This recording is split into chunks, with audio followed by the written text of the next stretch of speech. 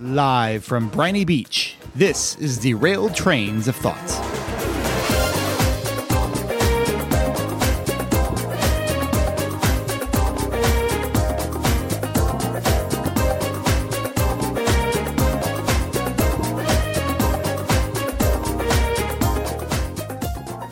Well, Tim, this is one of the more depressing beaches we've been on. Well, maybe we just picked a bad day. I mean, It's kind of cloudy. Very cloudy, kind of chilly, honestly. Yeah, it's not a good day for the beach. No, I don't know. I'd rather have those podcasts taken us somewhere else. Yeah, I mean, I don't know how it decided to do such things. I've got sand all over me. It's just very unfortunate. It is. I feel like nothing good can come from a place like this. Yeah, unfortunately. Yeah. But anyway. And no one else is really here. I mean, I think there might be a couple, I don't know, kids or something. There's some kids down the beach there. I'm sure they're going to have a much better day than we will. They can make lemonade out of lemons. Yeah. But welcome, folks, to your favorite podcast on storytelling. My name is Timothy Deal. My name is Nick Hayden. And we are here to talk about all matter of stories for the creator and the consumer. But before we get into the meat of things here, Nick, I need to ask you. So when I came over to your house earlier, before, so the podcast could spirit us away to I still don't know how that works. The podcast figure it out someday. The podcast is a strange will of its own. I'd love to meet it someday, Yeah. but I don't know. We just kind of go where it takes us. But as I was coming up, I found this on your front porch. Is that? What kind of fur is that? I don't know. It's a weird stuffed animal that's like brown and furry and like a mix between a bear and a pig or something. Yeah, it seems familiar, but it's not one of your kids. No. I mean, we have a lot of stuffed animals, but that is not one of them. Okay. Well, I mean, we'll just throw it out to the fishes. Yeah. So,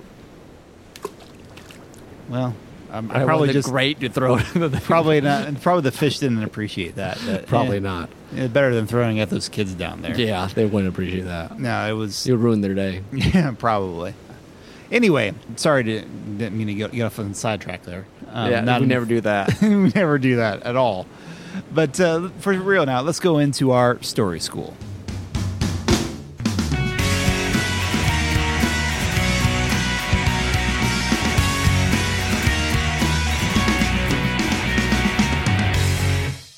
Story School is where we talk about some topic that's on our minds because we planned it. But it's not necessarily, I think we mentioned this before, this is not our teaching segment. This is our exploration segment. Well, we just kind of meander around like, hey, what is this thing that we learned in English class, but now we want to make it real? So we want to explore how we've learned this story. Or observed it. Observed, yes. Or used some topic from storytelling. Abused, maybe. Beat down, tortured.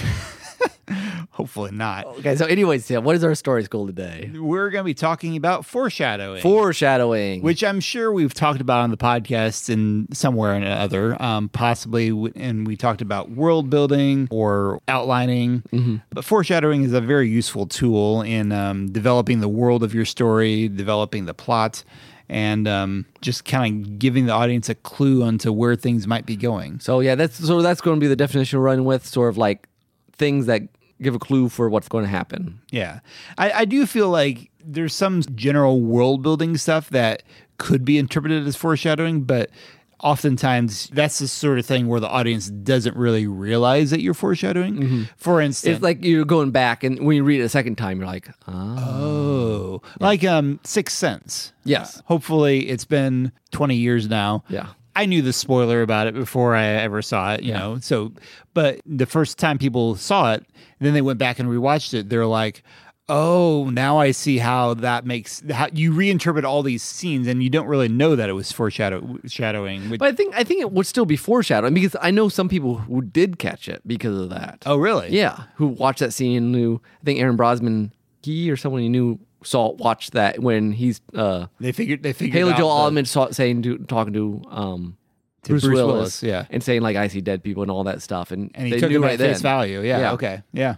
So I think that's foreshadowing. Where that's how I would define foreshadowing: things that set up, especially in mysteries, and that's I would qualify a reveal that you want to reveal that makes sense with what came first. So you got to leave clues that foreshadowing that it's there. Right. When you don't, I think the audience feel gypped.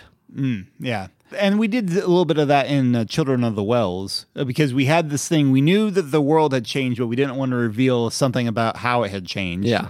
And so we had to plant seeds of things, like little just miraculous events that the characters are like, well, that was weird, but there must have been some scientific explanation for it. Let's just go on with our day.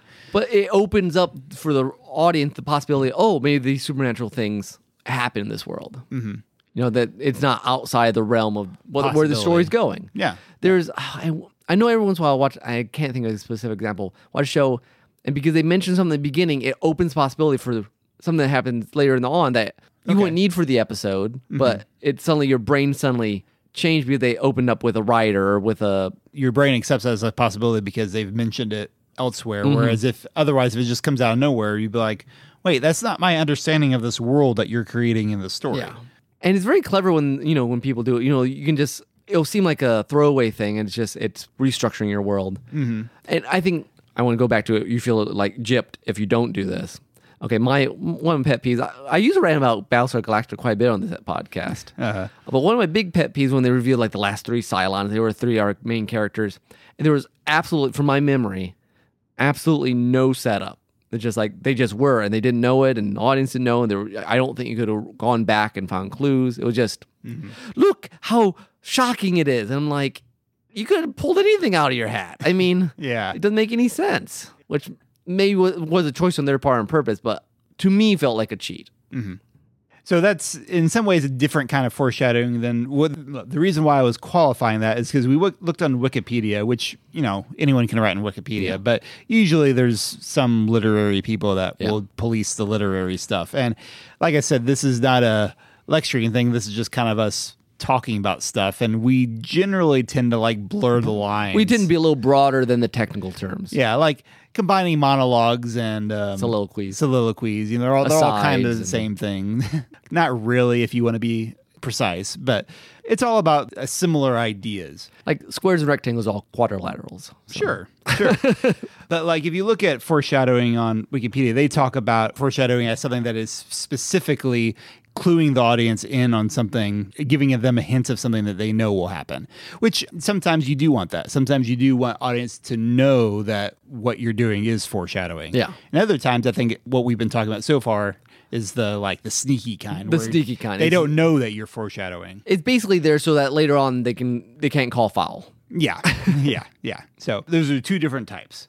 So the ones that kind of set up, foreshadowing thing is interesting. I'm going to be big picture philosophical real quick, and then we'll go into details. Okay.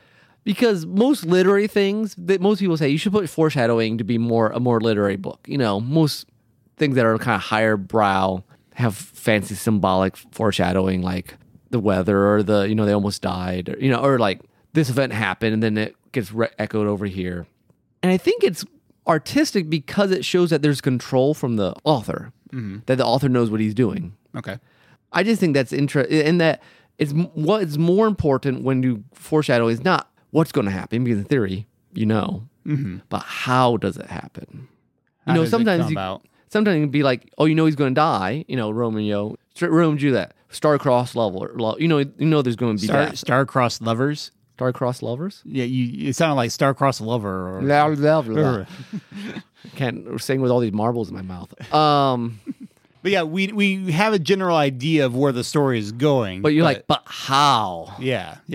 And even from ancient days, you had fate, you had, in Greek myths. I think it's interesting that we think a story's better when the author knows how it ends. And just theologically, people who believe in, a theistic God who has control, providence, believes things make more sense or more structured because someone knows where it's going versus being random. We don't watch a random show where nothing's foreshadowed at all and say, oh, that's good planning. That's an interesting point. Even though, I think there is some interesting things that can happen when an author is kind of coming up with things as they go along. Hey, I love serialized stuff too, so I'm not necessarily against that as a writing style. Yeah. But there is a general like of that format. I can totally see that being kind of a philosophical reason, and it's much more reassuring that people feel like they know. People feel like they can trust the author and where the creators are going if they could see the seeds of what's taking place. I mean, if you listen to us on the Weekly Hijack, we're talking about how well he's setting up the foreshadowing. J. Michael Straczynski in Babylon 5. Yeah. Because that I mean, the whole first season is basically foreshadowing. It's that's called basically all it is. The first season's subtitle is Signs and Portents, and it's all over the place. It's tons of setting up. Well, I mean, that's probably because of Babylon 5's 5-act season structure, where the first season is supposed to be the foundation to establishing all the characters. He doesn't just establish, though. He also says, like, hey, these things go, we have dreams and prophecies. And episode 1, we learn how Londo dies. Yeah. I mean, and at that time when you first see that episode, you may not know that that's actually the way it's going to wind up being. It's like, oh, it's just a dream. It could be, dreams could mean anything. Yeah. So later you find out, no, in Babylon 5, dreams always mean something important. And something specific. There's many times in Babylon 5 where you'll know where it's going, but you don't know how we get there. You're like, if you go to Zahadum, you will die. But what does that mean? Or even in season 5 right now, we know the Centauri are behind all these attacks. Well, we're recording season 5 right now. No, I know, but they said... I'm just saying that the release schedule is on season 4. That's true. Sorry, we'll back that up. But go ahead. But there's many times where we'll be given very straight up Garibaldi. Someone will tell him, watch your back, Garibaldi. And then he gets shot in the back. I mean, it happens all over. That's all he does. We have it's all over the place. That's how he runs. And it's not about, the twist that I didn't see coming. It's about, how do we get there? Which is a different style than we have in some TV. Yeah, you don't get the prophecy dream. I think we're getting into types of examples here. So prophecy dream. Yeah, that's not something that comes up in a lot of things. Genre uses the prophecy dreams a lot as the setup. I mean, any Greek thing, you got fate or prophecies saying, hey, you're going to go marry your mother and kill your father. That's foreshadowing. My son is going to kill me and take the throne, so I must go kill him first or get rid of him somehow. Yeah. Or we read the book called Gregor the Overlander by Suzanne Collins. Yeah, I think that's right. And it's basically everything that happens like, well, this prophecy says this is going to happen. Should we better do it?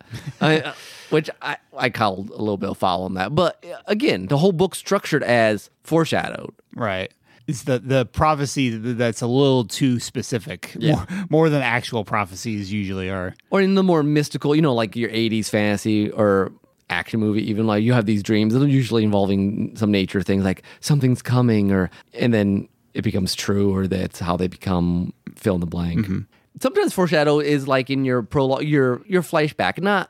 Movies do this all the time where like the first 5 minutes is like the main character is a little kid and like all they love to do is like hunt frogs or plan weddings or whatever. And then they grow up and like, oh, that's what they're going to do. So you're talking about the before you've actually seen the character grown up, you see them first as a kid. So that is kind of a foreshadowing. Actually, Shazam starts off like this, except interestingly enough, Shazam does that as the villain motivation. Oh, really? Like the opening scene is about like a kid and like how he gets kind of taken to the spiritual realm and judged to see if he's worthy of the powers, and then the wizard's like, Nope, you're not the right person for this. Bye. And he sends him back. And so basically it becomes kind of a villain's journey because he's like, no, I saw that. I want that power. And so now he's going off to get it. So it's an interesting kind of reversal of kind of the hero's calling thing. But it's foreshadowing what drove the villain to become a villain, essentially. I mean, it's like Syndrome in Incredibles. That's true. That whole thing is set up. Foreshadowing. Okay, something's going to go wrong with this kid here. What is it? Yeah, good point. Again, that's not like long setup mystery foreshadowing. It's just sort of this is a foundation for the story that we're getting to. It's a narrative drive for the audience. Like, oh wait, there's something here that's going to happen. What is it? Let's keep reading. Yeah, that's a good point. Good hook. Weather or setting. A lot of times, say you're on a depressing beach. It might say something about, is this going to be a depressing book? Or a storm's coming. Yeah, storm's coming. When you put that in the notes, I immediately thought of Gandalf and Legolas looking out towards the horizon and storm coming towards in the direction of Gondor. Yeah. As soon as a storm shows up in a movie, you're like, something bad is going to happen. Yeah. And maybe, I guess we're talking about weather specifically, so it's usually a storm. Yeah, normally. You don't normally say, oh, look how bright and sunny it's going to be. Yeah, not normally. That's more like the end of the story. Yeah. Unless you have these shows where like someone will have these dreams of peaceful living, and then their life's all like chaotic, and finally at the end they finally get to go live that peaceful life. Like Generations, I guess. Star Trek Generations. The movie? No, not really. I just remember nothing good about that movie. I never saw it because I heard bad things about it. Yeah, well, that's fine. No problem. Nothing lost. Now, apparently, I made this note about the object, about like Chekhov's gun, and then we were doing some research.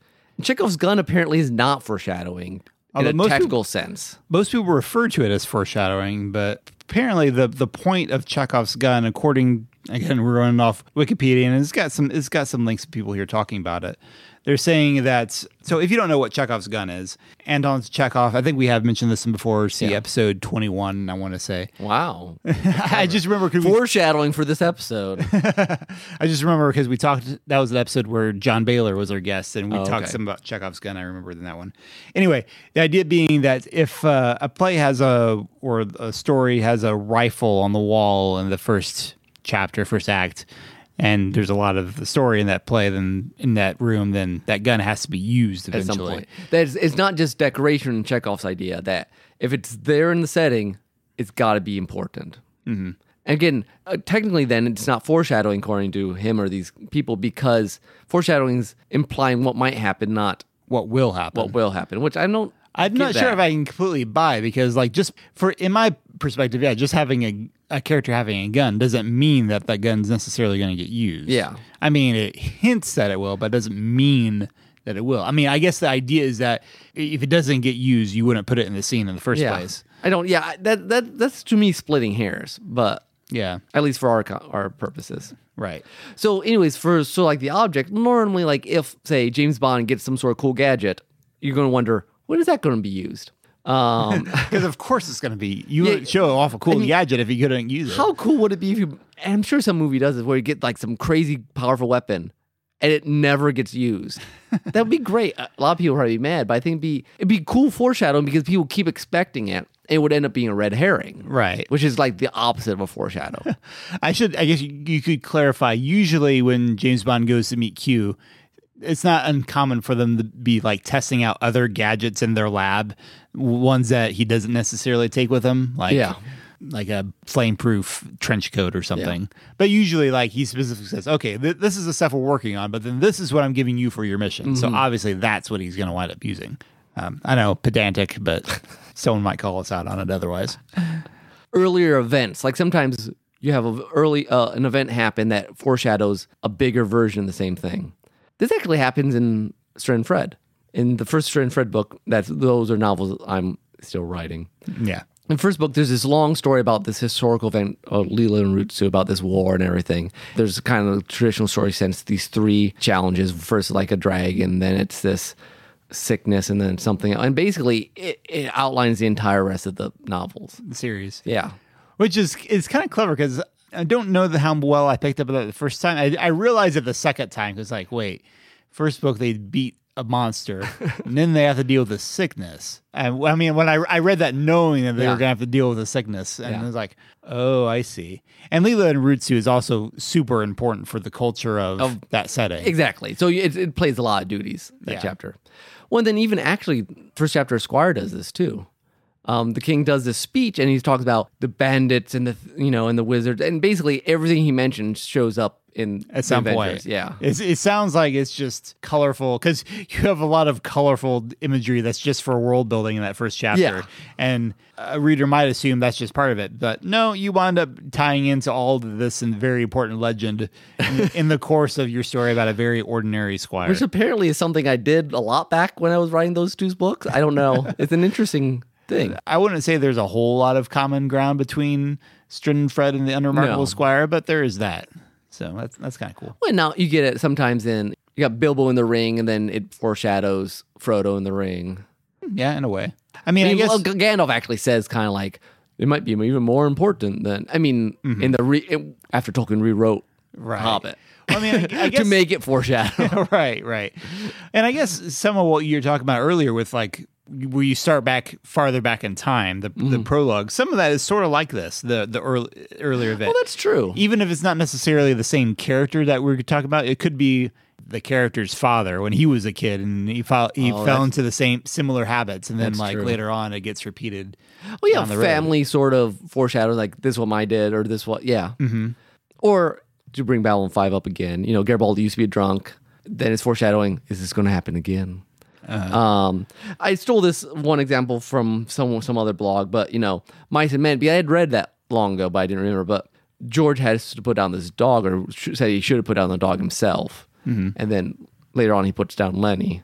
Have you read Mice and Men? I have not actually. Okay, horribly depressing, but that's most Steinbeck from what I've read, and I haven't read a lot, but I read The Pearl, which was depressing. Sidetrack, but do you think was Steinbeck Christian, or what sort of worldview did he come from? I don't know. I would have to reread outside my middle school self, because most of my memory of Mice and Men is filtered through my 8th grade self. Oh, okay. So sure. Like they had like, oh, the building was this long dark building, and said, oh, it's symbolic of a coffin. I'm like, what? I mean, like there's certain things that I thought were English teachers pulling too much. Maybe it was supposed to be there, but I was like, I don't know. Back then, yeah. I was just curious because it's not one that I read in my school days. So I think I'd always, and since it tends to be so lauded, I think I've always just kind of assumed it was more of a non-Christian perspective, but I really don't know. I didn't cut this out, but I've heard that like Grapes of Wrath has Christian themes, but it tends to be the more depressing side, not the more redemptive. Okay. Anyway. And then sometimes innocuous statement, the whole like, they'll say it straight out. I don't know. The idea here, there's this great episode, season 5 of Lost, where it's called Dead is Dead. And they talk about, no, when you're dead, you're dead. And Locke just came back from the dead. Except he hadn't. Right. I mean, they say straight up like 3 times that episode. And we're just like, no, this is Locke. No, he's clear. This is clearly Locke. Yeah. And it's not Locke. Yeah. Or sometimes you just name drop stuff, like you name drop the big baddie that you haven't seen yet, People have no idea what that is, and like you're like, oh, that must be something coming up. Yeah, but you may not just that was interesting, but you have no idea of the full significance of that until way later. Bad Wolf. Yeah, Bad Wolf. Or Torchwood, or the first 3 seasons of Doctor Who, basically. Yep. I think the last one I had is just kind of, the narrator said it direct. Like, little did he know that this was going to happen. It appeared to be a wonderful day. It was not. Exactly. I mean, which is foreshadowing. We know that something's bad going to happen. Yeah, basically. Don't read this book. It's full of unfortunate events. So, hey, he warned you. You can't blame him. Yeah. So, I thought those were foreshadowing, something I think happens all the time, and we just kind of know it, but it's been a while. We have never talked about it directly.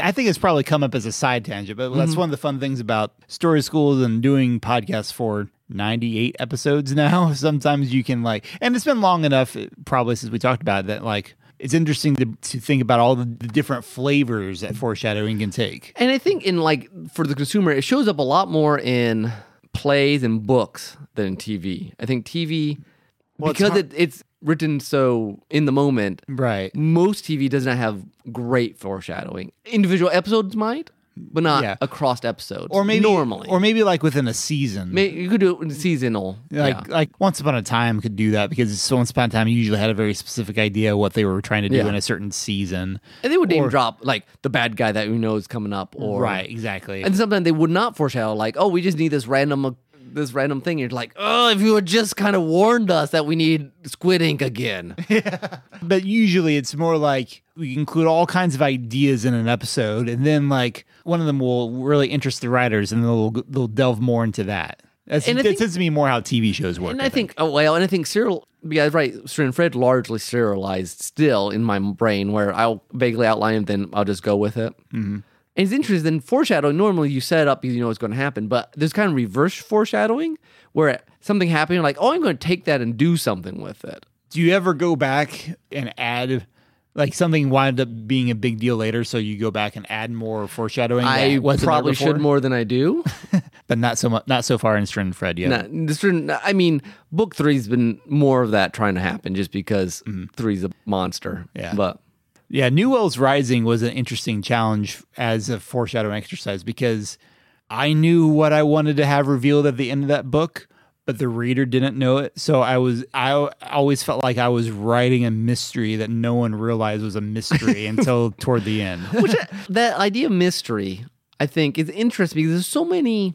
I mean, there's straight mystery everyone gets, but there's a narrative style that's pretty strong now where it's the unwinding of revelations that we don't know are there yet. Mm-hmm. A lot of genre things do that. That's true. Like, I mean, the Infinity Stones were basically a mystery that hardcore people followed, but yeah. But there wasn't necessarily a lot of info about them. No, but everyone's like, oh, wait, this is, it's... There's that one.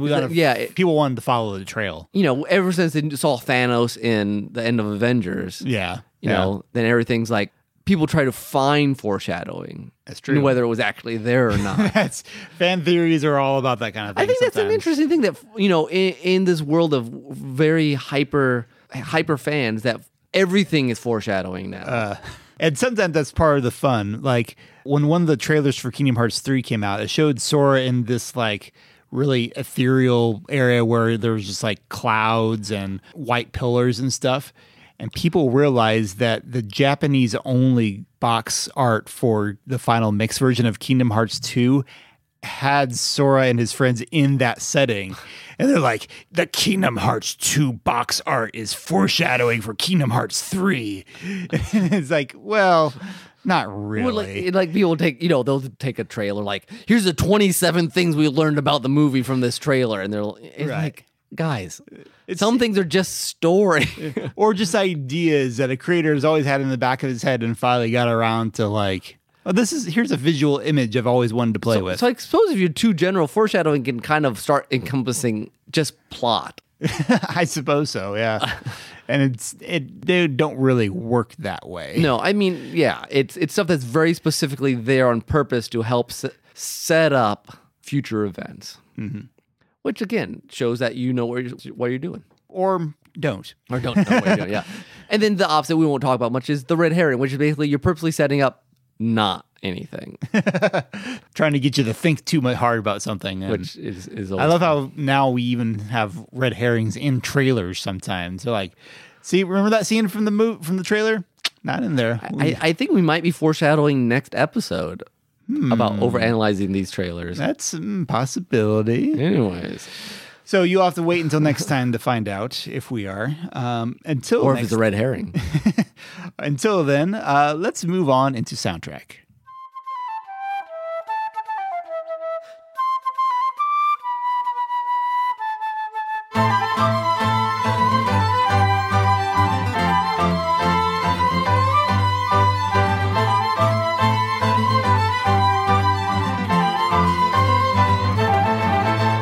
Okay, Nick, you're up first. All right, so trying to find a soundtrack for foreshadowing. I had some fallbacks like Xenogears and the Premonition song, but I'm like, I want to do something different. So, loosely connected, we talked about flashbacks and stuff.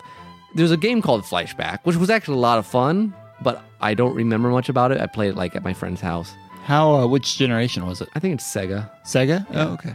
Sega Genesis? Yeah. Okay. At least initially. This guy's trying to find his memories and whatever, and I figure out you're going to have to mystery foreshadowing. Close enough. That works. I couldn't find a good song from Overclock Remix, so I went to Dwelling of Duels, and they had a nice one remixed by New IP or New Whip. I don't know which way it's supposed to be pronounced. It's all one word. Might be New IP. Yeah. Intellectual property. Or New Whip. Or New Whip, like new and work in progress smashed together. Maybe. I don't know. Contact us, dude. Find out. Explain your screen name to us. The title of the remix is Hollow Cube, and it's enjoyable. I hope you enjoy it as well.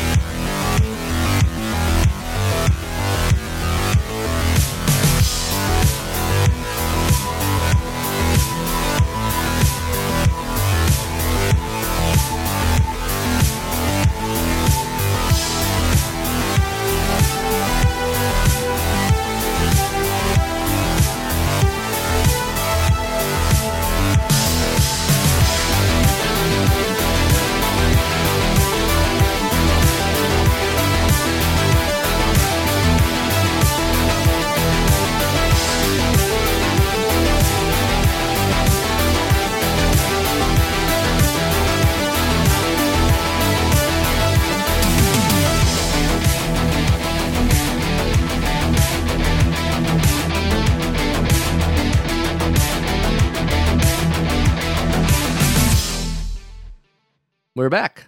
That was good stuff. I enjoyed that. It has kind of an 80s rock vibe Yeah. to it almost. I discovered, I'm like, man, this is really good. I'm going to have to use this. The more middle-aged I become, the more I feel akin to 80s music, I've noticed. Nice. That kind of throwback stuff. But anywho, next up, let's go to... What If?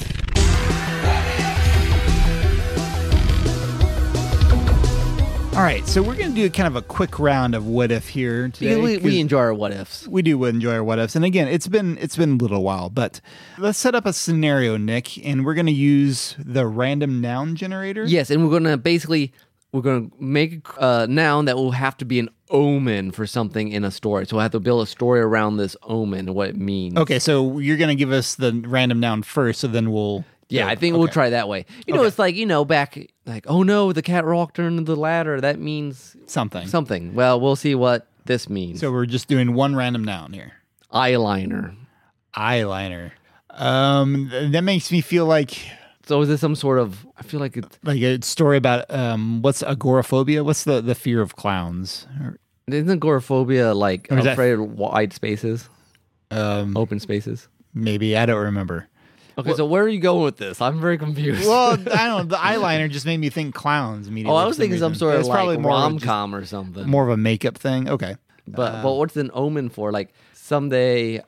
I don't know. Just someone was traumatized by and they just associated... I don't know. They were looking more at like the person's freakish eyebrows. But what does it portend? So say Susie Q. Okay, Susie Q. Jackson. That's the main character. Okay. She's walking in her house. She's early 20s. Okay, she lives in an apartment in New York City. Okay. She walks in and she sees this eyeliner on the table, and it's supposed to be an omen of something for her. What is it? Maybe it's an eyeliner from her mother has come to visit unexpected. Oh, so it's an omen that her mom has been in her apartment. Yes. Maybe not there right now. She's not there right now, but she's been there. Because her mom has used a specific type of eyeliner for her whole life. Yes. And she has uneasy feelings about her mother, who told her that she should not move to New York because that trying to get a gig on Broadway was just not the thing to do. And so now there's this heavy hanging that somewhere her mom's going to show up. And she changed the locks on her door. This sounds like a Seinfeld episode. Like she starts really freaking out about this. And so she's doing all this stuff, and then she's backstage getting ready, and her mom's in her changing room, and like, didn't I tell you that Bobby Joe came over to my house the other day, and he still has feelings for you? And that's the payoff. That's okay. That was actually kind of awesome. I think that works. All right. So there's your story based on eyeliner as an omen. As an omen of foreshadowing. Okay. It's a good thing you didn't get like eyeshadowing. Get it? For eyeshadow. Turns out I see. What? I see. I see. Yes. Yeah. You're the teacher and I'm the pupil. Okay. Fun times. Fun times. So you'll give me a couple lashes for that. Okay. Okay, so I was thinking about this earlier. Do you know why the student followed the golf pro to the driving range? I do not. Because he was foreshadowing. That is wonderful. That's on par with our other jokes.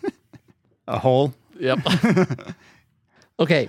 What's our next noun? Level. So I'm thinking it has to be a level. Like for construction work. Yeah. Okay. So our character is an architect. Okay. But he has given up architecture because his previous homes that he was building for the common man were more flammable than he remembered. And it caused some problems and insurance issues. So he left the industry, okay? Okay. I'm giving this one to you. I don't know where you're going with this. And he got rid of all his tools, okay? And it was one day his sink breaks.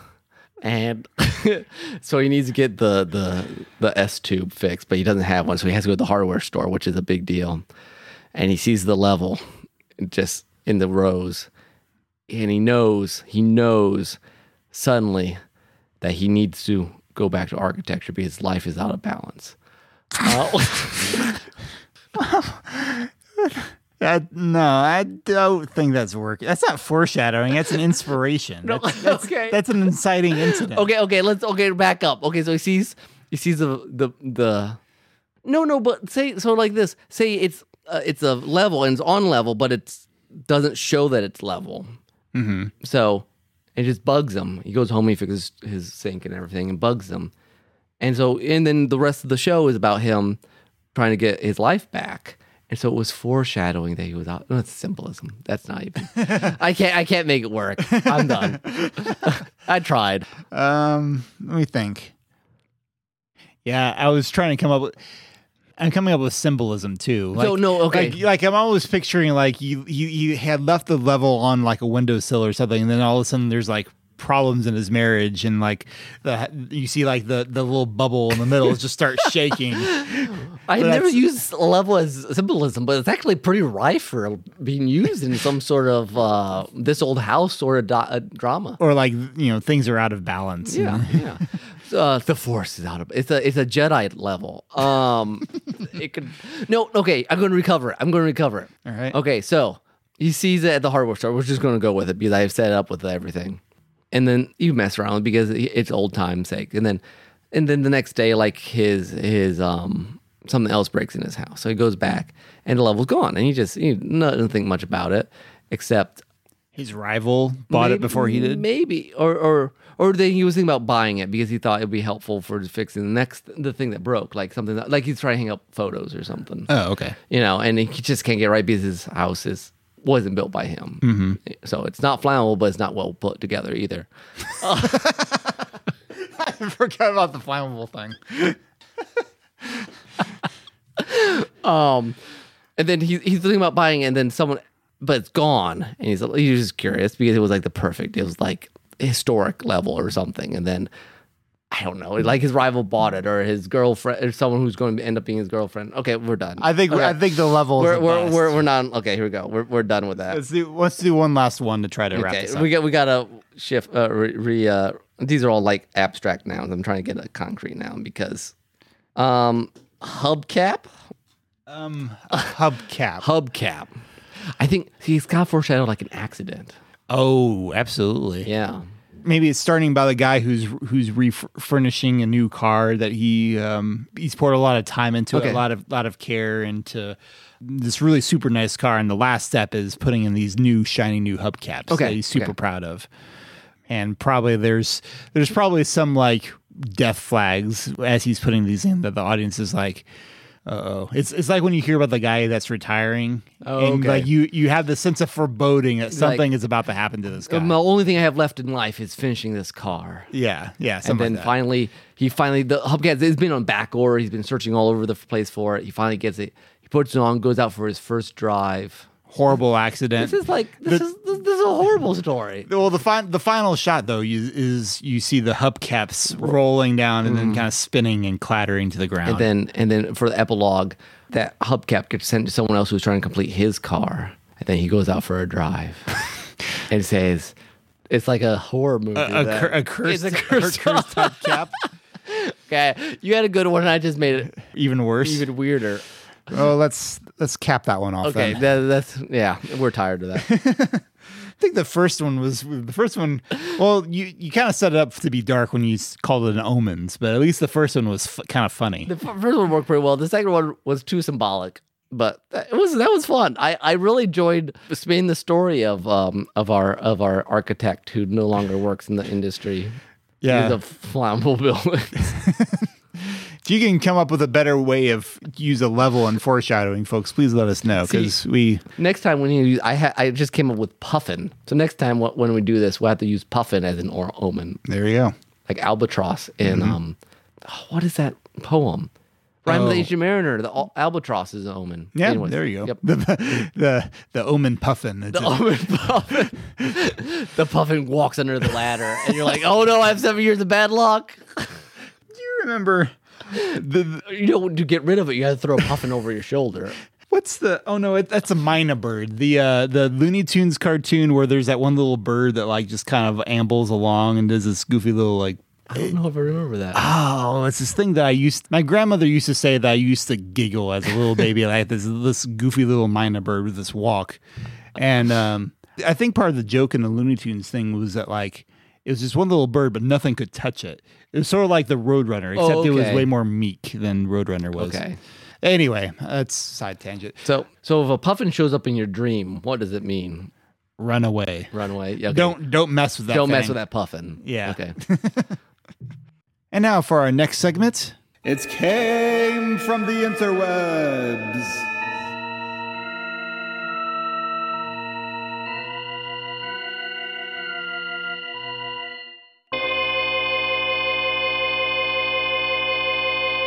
It's been a while since we've done a good interwebs thing. This will not be quite as crazy of a find from as Jim the Carrey's interwebs. website. No, maybe the craziest we ever did. Probably no. I thought it might be interesting to get a little more techie this time around. Ooh, techie. And talk about the upcoming Disney Plus, because I think it's going to have a pretty profound impact on entertainment industry. As long as they stop just remaking their old stuff. Well, yes, and I think we'll touch on that. Okay. But so hit me with it, Tim. Okay, well, see, today Disney unveiled a lot of stuff for their investors. We're recording mid-April. Mid-April, yes. And so they unveiled a lot of stuff, so I thought it'd be fun to just kind of go through the Twitter feed of... they didn't stream it for everyone, but some people basically put summaries up. Okay. Lead me through this, Tim. All right. So one of the things they did mention is that in addition to being an independent package, they may also offer compilation deals with like their ESPN streaming and Hulu. So basically we're getting cable back. In a weird way, yeah. Except you get to choose. Have you heard about like cable slinging packages? There's a thing that's actually called Sling. Oh, okay, yes. And then YouTube TV works on a similar way where you can basically... It's like a cable package, but it's also more like an internet DVR. More customizable. More customizable. You can record pretty much everything indefinitely. Okay. At least, I think it's indefinite. So, man, between Hulu and Disney, Netflix is going to have a rough... Yes. Well, yeah, especially with what they've been announcing here. So let me go through some of this. Wait, go back there. So wait, okay, I know Disney had Disney and Pixar and Marvel and Star Wars. They have National Geographic? Yeah, I was not aware. They just kind of picked that up when no one was paying attention, I guess. Weird. Okay. I guess, I mean, they've always done those like Planet Earth sort of movies, so maybe they did it during that time. Fit into that wheelhouse somehow, I guess. Like, oh, look, we're Marvel. Yeah, they have a lot. Okay. They talk about how they're going to bring all their theatrical stuff. They're talking about how they're going to buy the world. Obvious, yeah. Okay, so here's your first look at the screen for Disney Plus. Like you can actually pick those different categories. Yeah, like I think it's, so they've got your like ad for like, oh, here, we got Frozen. Or because in case you haven't watched it yet. But then right below that, they have all parents are like, don't put that on the front page. But then they have all the tabs for specifically Disney, Pixar, Marvel, Star Wars, and National Geographic. One of these things does not look like the other. I wonder if these are even scroll through, like next you'll go to probably. Fox stuff. I suppose you go get all the documentaries in National Geographic. I mean, it's a nice change from the rest of them. Yeah, but I mean, it just goes to show you, like, these are the big hitters. Then, very much below it, it looks very much like what you would see on Netflix and Hulu, those kind of thumbnails. Yeah.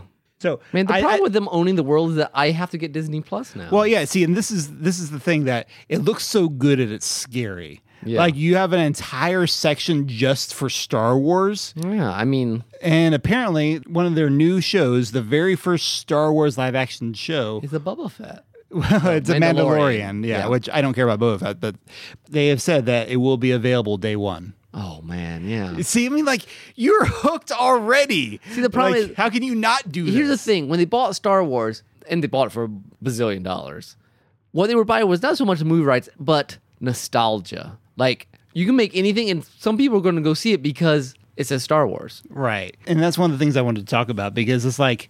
It's cool, but it's also slightly terrifying, because, like, it's definitely one of the... I mean, between not just Disney stuff is cool, they've been firing on better cylinders with at least their original animated movies. Not so much their live action, but their original stuff. But yeah. Their Pixar is awesome. Well, Pixar, yeah. I mean, Pixar needs to do less sequels, more originals, but whatever. But still, Star Wars, and then you've got Star Wars, all this cool stuff in one place. Here's the thing. Like, the nice thing about Netflix is that it gives possibilities for things that would not get made to get made. You know, movies, series. I mean, I don't know if I've talked about it here, but like maybe some things that shouldn't be made. Well, that's possible too. But like the Netflix version of Lemony Snicket was great.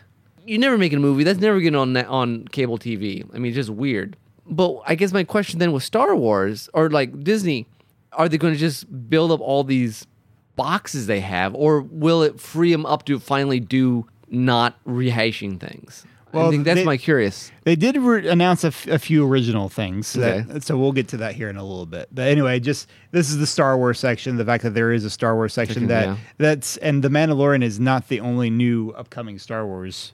I've heard there's others, but I don't remember what they are. I think there's one. I don't remember.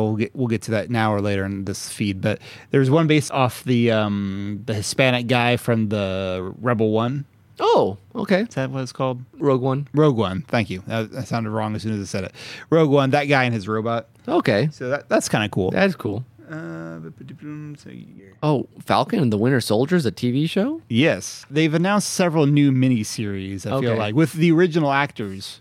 Which is cool. This is super MCU. cool. So that's pretty neat. So yeah, Falcon and Winter Soldier. I heard Hawkeye's getting his own. I heard rumors that they did not show that, so that might be pretty early in the process. Okay. Of course, they're looking to get it on all the different platforms. Oh, well, yeah.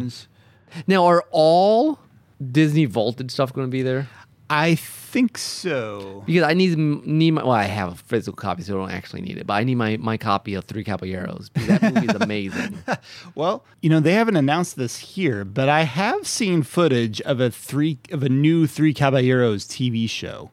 Like, you can find this on YouTube that apparently has already premiered in other places, and the theory is that it's going to be on Disney+. But the problem is, you add too much structure and it's not Three Caballeros anymore. Part of the wonder of Three Caballeros... It makes it better, Nick. No, Three Caballeros is a work of art. No, I'm serious. Like, I can listen to parts of that music. The music is amazing. The animation's wonderful. It's creative. It's a little trippy at the end. Like, you should probably be on some LSD or something.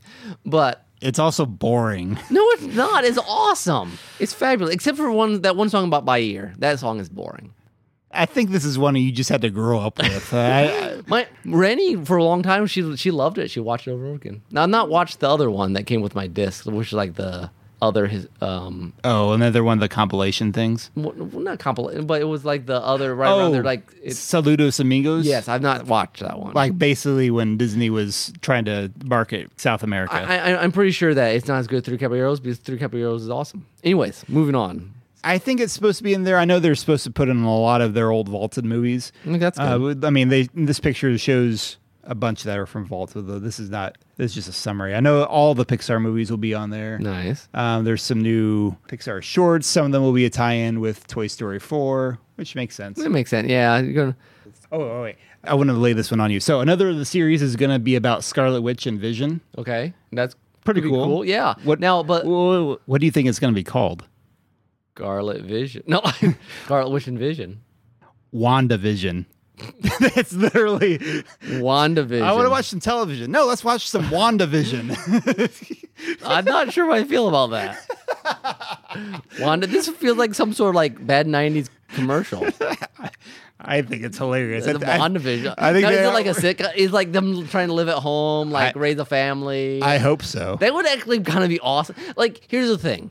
They really need to just do all these different... If they're going to, just market the bejeebers out of Star Wars and Marvel, let's do lots of genres. Let's do lots of styles. Yeah. Let's do it. Another one that they've announced is an animated thing that's basically an anthology series of what-ifs. Oh, okay. I think it's like Marvel What If. I can do that. One of the ones they suggested was what if Peggy Carter took the truth serum, or not truth serum, the super serum stuff. Nice. So I could deal with that. That would be pretty cool. Sounds like they're going to do a lot of new behind the scenes stuff. Okay. Which again, this is one thing that's a potential downside, I feel like, to the whole Google Plus thing. We're basically getting what used to be DVD extras as part of a service. Yeah. They want you to go to the service. Yeah. And Disney has been kind of inching away from home media for a long time. I've said this before in regards to the Muppet Show. Yeah. Or Phineas and Ferb. Now, could Muppets have a new life on this? It's been hoped for. There's even been some rumors, but nothing's confirmed yet, even after today. Okay. So hopefully it's in the works. I've seen Matt Vogel. Maybe we could just put all the original Muppet Show on for you. Yeah, possibly. But I imagine that there's the same problem there as it is with the home video DVDs, stuff, yeah. all the music rights. Okay, there's Kathleen Kennedy talking about all the movies that are going to be on there, of course. That's about that show I just mentioned. Mandalorian will be available. Man, if I was 16 and that was coming on, I would have done anything to watch this show. I don't think, is it Boba Fett? I don't know. Or is it someone else? Cyril, look, we are recording. Mandalorians are awesome. If we were back at your place, we would be recording right next to a Mandalorian. That's true. That is true. That is not actually made up, guys. It's on loan from Nick, actually. Yes. Yeah, a lot of the live action movies are saying you're going to be on there, which I hope it's all of them. I'd love to see like all their super old, vintage stuff. See, like, that's what I'm almost more excited about some of the old stuff that should be on there than new stuff. That's one of my pet peeves about Netflix is that you can't get old stuff. Because when you had the discs back in the day, you get all the old stuff, but now you can't. It's hard to find. Like if I want to watch some Hitchcock or something. Yeah. They don't highlight that a lot in this, although I do notice that Treasure Island, the original Treasure Island from 1950, which is important. That's the very first Disney live action movie. So I'm hoping that what they're saying is that all of them are on. That'd be good. There. So, what is Noelle? So this is a new one that they're talking about, which is being made specifically for Disney Plus. Okay. It's a story about Santa's daughter, so I imagine it's going to come out around I was December. interested in, because so far, like, okay, you're making more Star Wars stuff and more stuff, which I'm not against, but it's like, are we going to see original just stories? Yeah, and so apparently there's a few. There's that one. There's this thing called Timmy Failure, which I protest the name a little bit. But we're going to need another Timmy. That's from you ever seen the Dinosaurs? Jim Henson thing? Oh, no, not really. So that sounds like an original thing. I don't think it's based on anything. It's about an 11-year-old boy who believes he's the best detective in town and runs the agency Total Failure, Inc., with his partner, a 12,000-pound imaginary polar bear. No, 1,200 pounds. Oh, 1,200 12,000 would be... He's not fitting in any rooms. Yeah. But they are still doing their own live action stuff, like a live action Lady of the Tramp. Yeah, because things with mainly animals should be made live action. Yeah. So I mean, there's a couple new stuff. Some of their old. And then they talk about National Geographic. Jeff Goldblum of all people is going to have a National Geographic show. Okay. Well, I remember didn't the Monty Python people go? Eric Idle went around the world doing some nature. Yeah. Comedians are a good fit for that kind of stuff. Oh, and there's going to be a new Phineas and Ferb movie. Oh, nice. And they did say, okay, so get this. Over 5,000 episodes of Disney Channel original movies will be, or Disney Channel shows. Hopefully the ones I want to watch. Yeah, there's a lot of garbage Disney Channel stuff. Okay, check out this. In the first year of Disney Plus, they're saying they're going to have over 25 new series, 10 crazy. movies. Now, as far as TV shows, 7,500 past episodes from on and off air. Now, I'm hoping that includes like Disney afternoon stuff. Yeah. Again, that'd be cool. Wanting to do old stuff. I want to see all the old stuff on there. As far as movies, over 100 recent titles and over 400 from the Disney library. Nice. And probably also the Fox library, because they didn't show like The Sound of Music at some point as like a thumbnail. Okay. Oh, and The Simpsons. Okay. Woohoo! I have to... Wait, no, I gotta say that better. Woohoo! Welcome Synergy. There's a great video here. I'll come back to the video here in a minute. But so it launches November 12th, the day after my birthday, actually. Nice. Dirt cheap too. Yes, to get people. I'm sure it'll raise after, but probably. But it's like half the cost of Netflix right now. Netflix should be worried. Yeah. I mean, Netflix is making buco money, but they ain't Disney. No.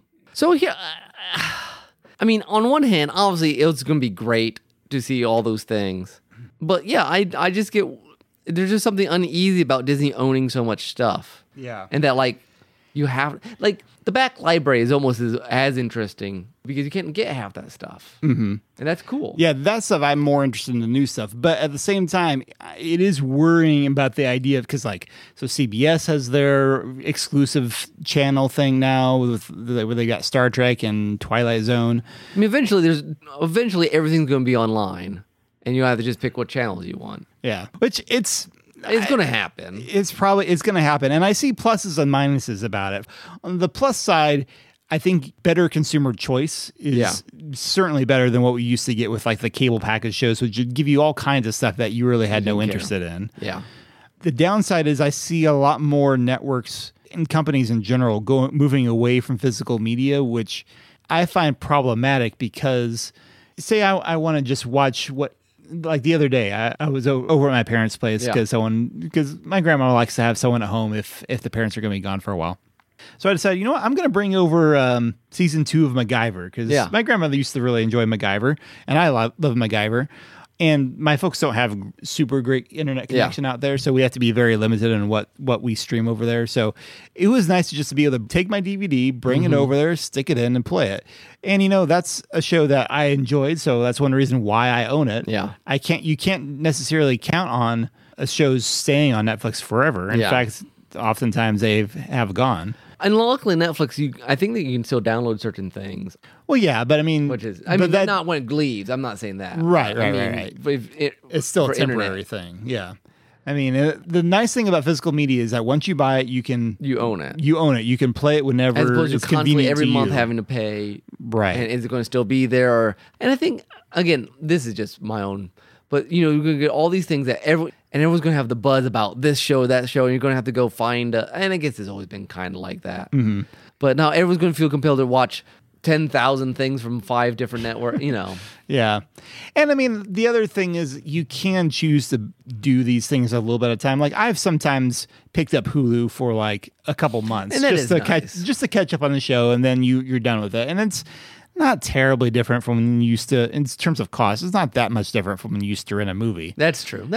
But I mean, it's a different kind of experience. It'll be a strange transition, I think. I mean, obviously from a creator's point of view, you have all these options to make shows that would never have been made otherwise. Yeah. And that's super cool. And I do think Netflix will continue to have an audience. And I understand that recently the Criterion, who does the Criterion Collection, they recently launched their own, which I think is good because you need some place to have that's for like real cinema people. Because honestly, I mean, the old Disney stuff, but there's a lot of that stuff that's very genre, but it's not that sort of the cinema stuff. Like, are we going to is the artsy movies going to just fall through the cracks?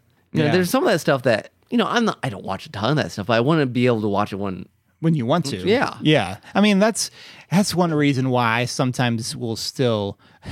This is not an artsy movie by any means, but my dad and I have been slowly going through the Fast and Furious series, which we had never seen. We didn't really follow those movies as they came out.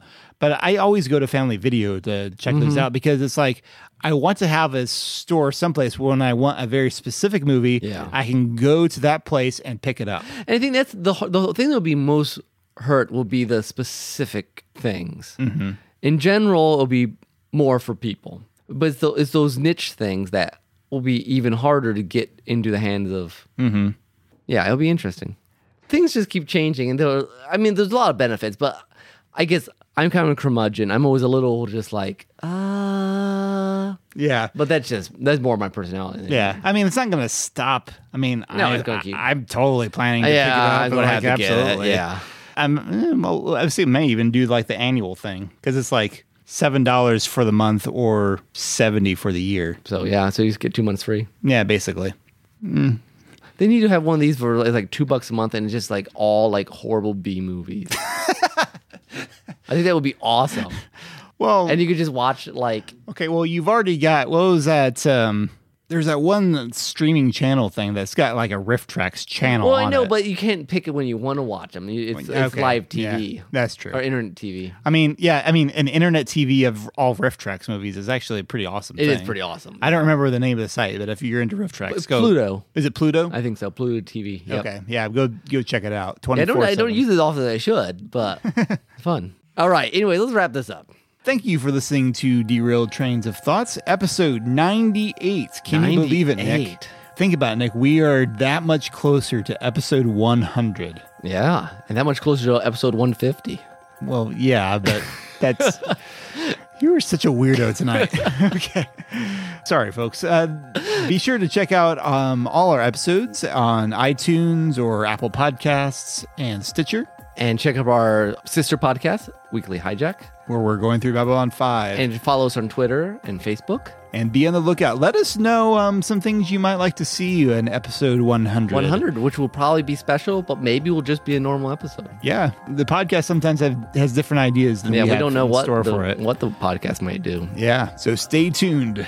Just to foreshadow that a little bit. Maybe we go somewhere else than this beach, it's obviously not good for my mental health. Yeah, and those kids down the road, they just left running and crying. No, yeah, so but they're with that nice-looking banker, so they should be fine. I guess so. Yeah, bankers are always trustworthy. Well, to lighten the mood here a little bit, Okay, after that's our dark what if and the ominous Disney Plus on the horizon. What does that foreshadow? Who knows? That's an excellent question. But to pick out a soundtrack, I just did a search for Shadows on OC Remix. And of all things, I landed on a song from the game Maui Mallard and Cold Shadow. This remix is fabulous. Yeah, this is a great mix. The game has a weird name, and even if I explained it, which I'm not going to try to here, it doesn't make a whole lot of sense. But anyway, the remix is called Dance Like Popcorn, and it's a very fitting song for a very, very fun, catchy dance number. And this is remixed by Geefrog. Gooey Frog, I think. The Gooey Frog? Well, I noticed the guy's name is Spanish. So maybe it's not. I guess I always just thought it was Gooey Frog. I mean, it looks Gooey Frog sounds better, but I think Gee Frog might be more. It may be true. More accurate. I don't know. You can meet up with New Whip and they can argue how they pronounce their names. Yeah, exactly. So anyway, hope you enjoy it. It's a lot of fun, and thanks again for listening. Until next time, this is Tim. This is Nick. Bye bye. Adios.